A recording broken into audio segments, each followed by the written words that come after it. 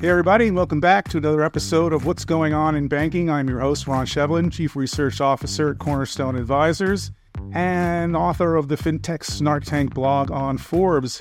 And today we are going to look at the Credit Card Competition Act of 2023. There is a new bill in front of Congress called the Credit Card Competition Act of 2023 that would, according to its sponsors, increase competition in the payment space by enabling merchants to select payment networks other than Visa and MasterCard at the point of transaction. The benefit to merchants would be lower interchange fees, and the purported benefit to consumers would be lower prices as merchants would pass those savings on to us. The real impact, however, would be just the opposite. According to Todd Zywicki, who is a professor at George Mason University, he wrote, by artificially pushing down interchange fees on credit cards, the bill would curb an important revenue stream for banks. Larger banks could offset such losses by selling investment advice, mortgages, and other products, or by imposing new fees as they did in response to the first Durbin Amendment, which impacted the debit cards. Small banks, however, lack these revenue streams and would have to raise fees, curtail services, or merge, fueling industry consolidations. Personally, and this is Ron Shevlin talking now, I find it ironic that politicians who want to see large banks broken up would propose financial regulations that would only make them larger. But consumers here are the big losers. They stand to lose the rewards that many of them get today on their credit card spend. And the idea that merchants would pass along savings to consumers is ludicrous. Numerous studies have shown that merchants didn't pass on savings after the original Durbin Amendment, which reduced debit card interchange rates, was passed. Now, consumers may also find themselves on the losing end of an increase in fraud. In a new Cornerstone Advisors report titled The True Impact of Interchange Regulation, author Glenn Grossman pointed out that Visa and MasterCard offer consumers zero liability when transactions are processed on their networks. A change to this format, however, would create a fragmented fraud landscape. The guarantee of zero liability will be questionable because consumers will never know if their card brand processed the transaction or if it was sent through an alternative network. Amazingly, though, the proponents of the proposed regulation can't even see the potential negative impact on merchants.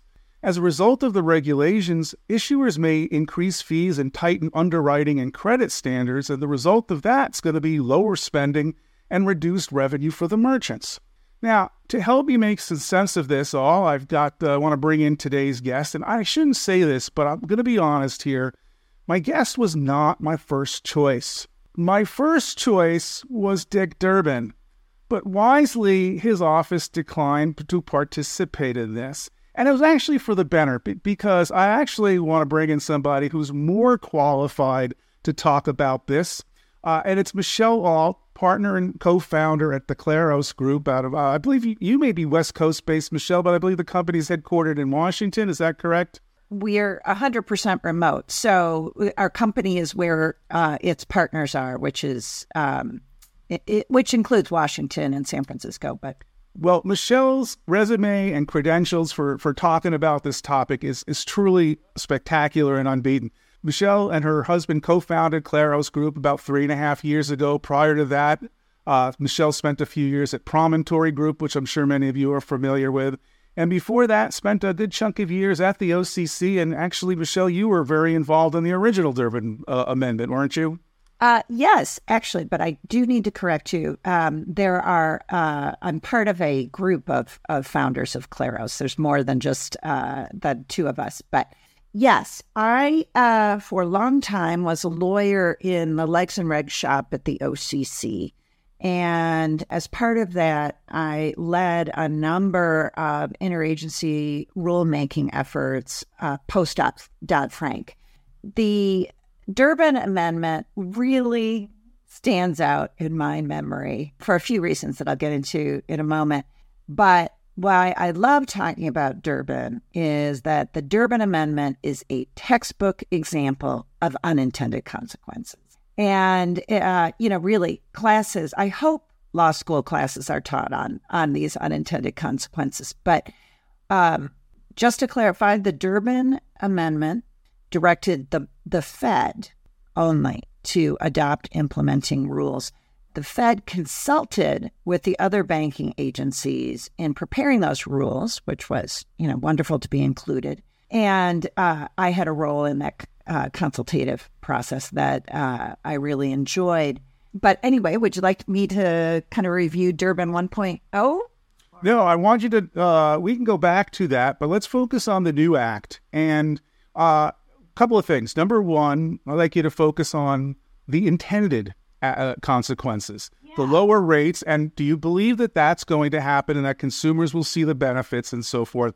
And then please, expand beyond that and tell me what you think the unintended consequences will be. Okay, I'll give that a whirl, Ron. Do I think consumers will benefit from lower costs? No. Heck no. As I said in a moment ago in the consultation process on the Durbin Amendment rules with the Fed, I can tell you that the staff of the banking agencies was extremely skeptical that the promised lower costs at Target would ever pan out, right? That just isn't what happens in retail as far as I've ever experienced. Prices generally go up, right? And so there was kind of a hoped for outcome. Like, well, you lower these costs and then consumers benefit. Well, that was not the case. And so I take a similarly dubious view to the claim that this Durbin 2.0 would have the result that just completely didn't pan out with Durbin 1.0. Yeah. Go ahead. So tell me what you think some of the further unintended consequences will be. Well, so the really interesting thing, again, about Durbin 1.0 was not just that the intended consequences didn't quite come to bear, that there were unintended consequences. And Ron, I trust you'll talk a little bit about that, and your report goes into it in depth. As you said, it's a heavily studied phenomenon. Consumer costs went up. Issuers, even exempt issuers, had their costs increase. Overall, maybe disaster is too strong a word, but certainly not a success in my view. But here's the most interesting thing that happened with the Durbin Amendment. I can tell you in 2010 and 2011, here's the thing nobody was thinking about. As I said, we were skeptical about whether consumers would benefit. Here's what we didn't think. Will there be an entire new industry that results from the Durbin Amendment? We weren't thinking about fintechs. We weren't thinking about neobanks who would exploit the exemption in the Durbin Amendment for small issuers. And we can talk about that till the cows come home, I'm sure. But that's, ever since then, anytime I look at a new bill, I think, okay, so what aren't they thinking about, right? What clever and enterprising group or person might figure out a way either around this requirement or through this requirement, right? And in saying that, I don't knock fintech. Fintech is driving a number of wonderful solutions for banks and their customers. But again, we weren't thinking about that, and it gave rise to a huge industry, which, Ron, you can tell people more about. So the Durbin 2.0 bill would apply only to banks over 100 billion, so very, very large banks. But Ron, I'd like to turn it back to you. Why do you think that that the intended consequence of exempting small issuers from this requirement won't pan out? Well, first of all, there's a fraud aspect to this. As I mentioned in the intro, that because of the difficulties in kind of tracking and not having a single view of the transaction, there's going to be some fraud impact to this as well. Now, interestingly, I have talked to a number of credit union CEOs who actually think this could potentially benefit them because they're below that exemption level, and that would benefit from it. But, as I mentioned at the beginning, and going back to Zywicki's comment, is the large banks have marketing budgets that just dwarf what the smaller institutions can do, and they will simply find ways to kind of work around the downside of this from an interchange perspective. It's simply a margin decision, they will go, just like they did with Durbin 1.0, start doing one-to-one negotiations because they have the power and the clout. So I still think that this has a net negative impact on the smaller institutions because of that lack of flexibility in dealing with it, and then the increased potential for the fraud. So that's then I see other potential unintended consequences in carrying on from the potential negative impact on the credit limit and reducing the amount of spend. If there is a reduced amount of spend, Michelle, then by definition, sales tax revenues go down. And you may find that there are certain municipalities and governments that are now negatively hurt because of the lower tax revenue and the tax base that they're dealing with. So the second and even third order implications of this just seem to be completely overlooked by the government and by the sponsors of this, who, in my cynical and jaded view of the government, are just doing so to, play to a small band of supporters. So let me ask you this, and I want to kind of get to like the really core crux of the matter here, which is if you were writing the regulations on this, not only do I want to ask you what you would write, but what's the fundamental core problem you think needs to be addressed by regulations? And the Durbin and the supporters of this say, oh, it's increased competition. But I get it. There's a duopoly with MasterCard and Visa. But is that the real problem? And is this regulation really solving that problem? Well, you've unleashed the beast a little bit here, because you just asked a question from to a former reg writer, and that can be I really enjoy this topic, but it's technical and bureaucratic. So if Durbin 2.0 is enacted, which I think is certainly unlikely in the coming session, but we'll see, right? Eventually it may well find itself on Biden's desk. If it's enacted, the board will be once again charged with preparing implementing regulation. Agencies kind of have two options when writing implementing regulations, right?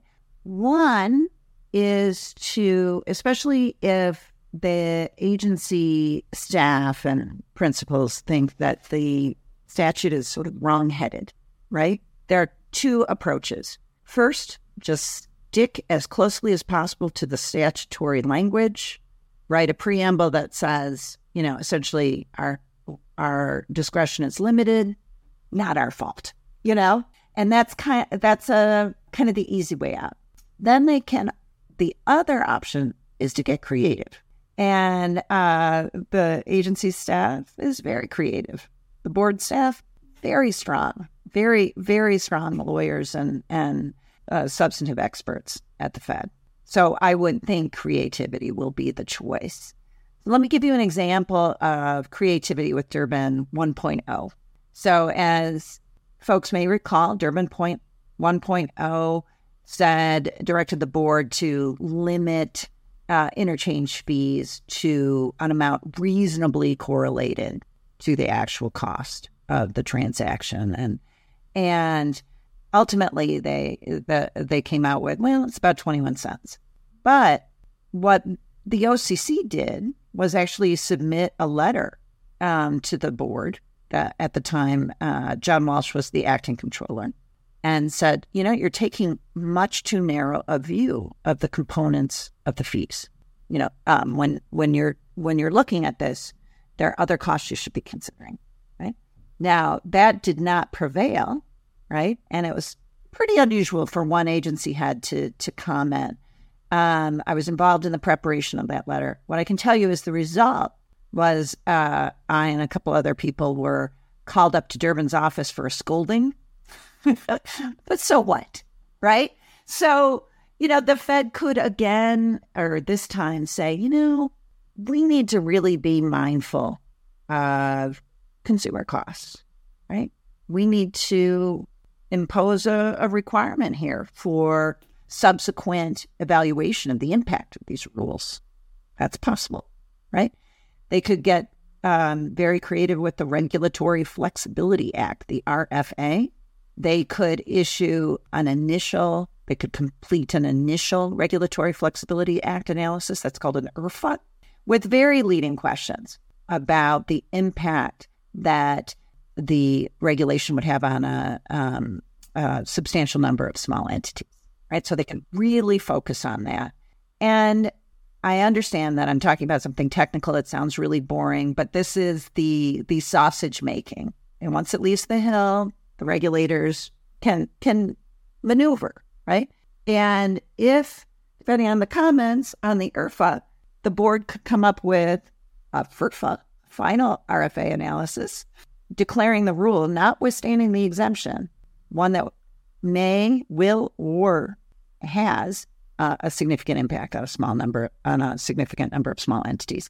That itself requires periodic review. That sets in process, essentially a process to continually take another look, ask for comments, chip away at that. Now, that's a very long-term and technical approach, but there are options. So what would I do? I think was your question with that digression. I would be informed by the results of Durbin 1.0, which, as you said, it did not lower retail costs. It instead increased issuer costs across the board, including small issuers.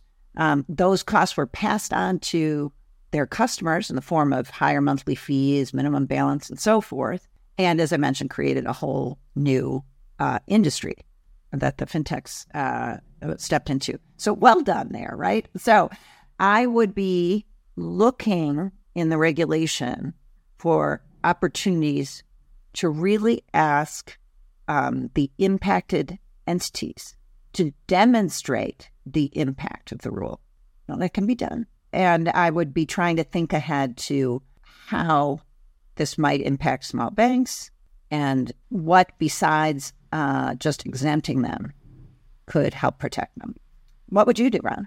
I'd throw the damn thing out. I think this is ridiculous. The board can't do that. Yeah. The board won't do that. No, the board can't do that. But I would just love to see the act not get voted in, altogether. With some forethought as to what is the core problem that is being solved here. I don't think there's a lot of proof that look, we as an economy and society love the small guy, love, to see them get successful. And then when they get big, we hate them. But the reality is there's a role for the big guys. I mean, if you're a mega corporation, you don't really want to do your banking with $25 billion level banks. You like the fact that there's a JP Morgan Chase or a Bank of America out there who's got the resources to support you. This is kind of what's happened in the evolution of payments with MasterCard and Visa. And yes, they may have a duopoly, but that is ignoring the reality that American Express and Discover are out there, and that there are other providers that issuers can choose to work with if they want to, not be forced to. We have a society that's based on competition, and whoever competes the best wins, not by directing things by governmental edict and mandate, especially in light of what the potential negative implications are, and predominantly fraud. And I think, Michelle, this is the real overlooked issue here. It isn't so much about whether MasterCard or Visa suffers a little bit. They can take hits left and right, every day. But we are in an environment where fraud is rampant. It is just absolutely crazy at the moment, especially because of the shift towards digital payments. And this is only going to exacerbate that problem. Now, thankfully, there are, consortiums like Early Warning, some new things that are happening. I don't know if you're familiar with Sardine. They've created Sardine X to kind of bring together some of the smaller institutions in more of a fraud consortium. So there's some good work that's being done. I think Alloy Labs may be doing some stuff there too. But it's hard to stay in front of the fraud, the fraudulent actors. And I think that, to me, is one of the big reasons why, not mandating new routing for the transactions is the, and you know what? If the merchants have a problem with interchange or their cost structure, you know what? The old adage that half of your advertising is ineffective. So go figure out which half of your advertising, the billions, the tens of billions of dollars of advertising that large merchants do, cut some of that out, and you improve your bottom line, and you can pass those savings on to consumers. Yeah, Ron, I call this sort of the rent is too damn high approach to banking regulation, right? It's just sort of we don't like fill in the blank, big banks. We don't like Visa and MasterCard. We don't like bank executives who are fat cats who get paid too much, right? Like there's this sort of lack of nuance and sort of a boogeyman approach, right? And in this case, it's really just an approach where I believe Durbin is favoring the retailers, right? It's a giveaway to the retailers. And, not that I will be shedding any tears, and nor will you, over, the impact of Visa and MasterCard. I just think that, there is not a demonstrated efficacy in this approach. Yeah. So your question was, what would I do if I were writing regulations? If your question is, what would I do if I were working on this statute? Well, yeah, I would tank it, but nobody elected me. All right, Michelle, last question for you. And this is an interesting, we're having this discussion, which people are not seeing live. Anybody who's watching this is watching it sometime at least 48 hours after we're actually having this conversation.